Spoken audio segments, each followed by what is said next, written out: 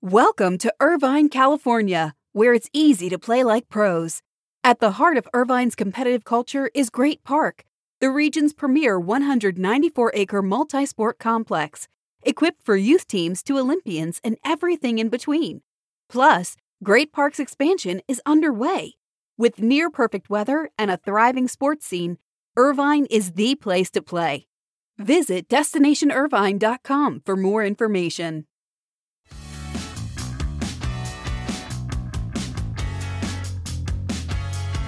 Greetings from Las Vegas, site of this year's Learfield Intercollegiate Athletics Forum.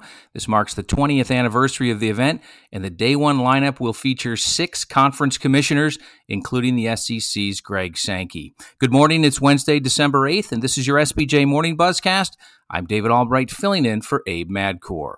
MLS Commissioner Don Garber confirmed publicly that Las Vegas is the frontrunner to be the league's next expansion market.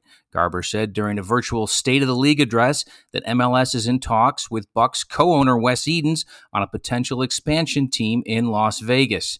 Garber also said the league remains in talks with Phoenix and the San Diego markets for an expansion team. Whoever the 30th MLS team will be, they will not begin play until at least 2024. Garber said he expects news of the 30th team to come out publicly within the next 12 months. There was no discussion by Garber of Sacramento, which was slated to be the league's 30th team before billionaire Ron Burkle backed out of the project back in February. Any unvaccinated NBA player with temporary visa status who leaves the country will be unable to re-enter the U.S., according to a league memo. The NBA informed teams via the memo that unvaccinated players will no longer be allowed to travel to Toronto to play games beginning January 15th.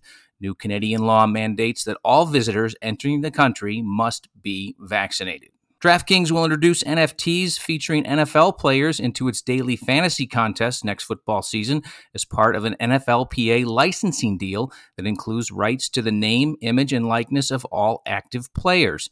The agreement, brokered by the NFLPA Group licensing manager One Team Partners, will allow DraftKings to develop limited, authenticated digital images to offer on its DraftKings Marketplace site. Winners on Saturday for Conference Football Championship audiences included the SEC, the Big Ten, and the American Athletic Conference, while the Pac-12 and Big 12 figures were mixed, and the ACC was down sharply. That's according to our Austin Karp. The CFP-defining SEC Championship delivered 15.3 million viewers for CBS on late Saturday afternoon. That marks the most-watched title game for any conference since the same teams played in the 2018 SEC Championship. Michigan's first appearance in the Big Ten title game on Saturday night delivered 11.7 million viewers, and that delivered Fox a primetime win among all networks. ABC had a triple header of title games on Saturday. The net drew 8 million for the Baylor-Oklahoma State Big 12 championship at noon Eastern. After that, Cincinnati-Houston drew 3.4 million, marking a record for the American, which launched its game in 2015.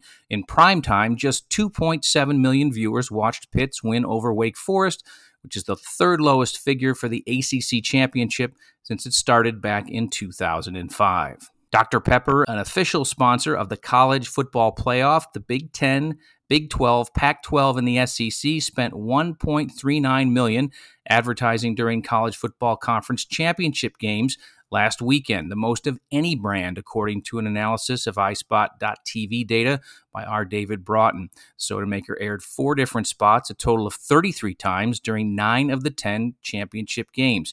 It did not advertise during the Mountain West Conference finale. WWE will unveil 15 college athletes who will be among the first to participate in the company's new NIL program, providing a pathway from collegiate athletics to WWE. The inaugural Next in Line class includes athletes from 13 universities, 7 NCAA conferences, and 4 sports. The class includes representation from 3 countries, including Canada and Nigeria. All athlete partnerships will feature access to the WWE Performance Center in Orlando, in addition to resources across the organization, including brand building, media training, communications, live event promotion, creative writing, and community relations. Upon completion of the NIL program, select athletes may also earn a WWE contract. ESPN analyst Tim Kurkjian won the 2022 Baseball Writers Association of America's Career Excellence Award, and he will be recognized at the Baseball Hall of Fame ceremonies next summer. Kurkjian wrote for the Dallas Morning News, Baltimore Sun, and Sports Illustrated before joining ESPN. His love for the game defines his career and his hundreds of relationships in the industry, and his enthusiasm is so infectious he converts non-fans into casual fans and casual fans into devoted fans, literally drawing people into the sport. Congratulations to Tim Kurkjian on this well-deserved career milestone. We'll end on a quick programming note. Sports Business Journal has opened nominations for the 2022 Sports Business Awards. To view the categories and submit an entry, visit sports-business-awards.com. Nominations will close on Tuesday, January 18th at 11:59 p.m. That's your SBJ Morning Buzzcast for Wednesday. I hope everybody has a great day, and we'll see you back here tomorrow morning.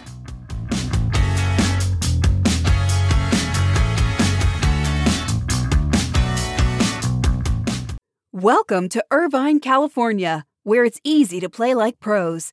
At the heart of Irvine's competitive culture is Great Park, the region's premier 194-acre multi-sport complex, equipped for youth teams to Olympians and everything in between. Plus, Great Park's expansion is underway. With near-perfect weather and a thriving sports scene, Irvine is the place to play. Visit DestinationIrvine.com for more information.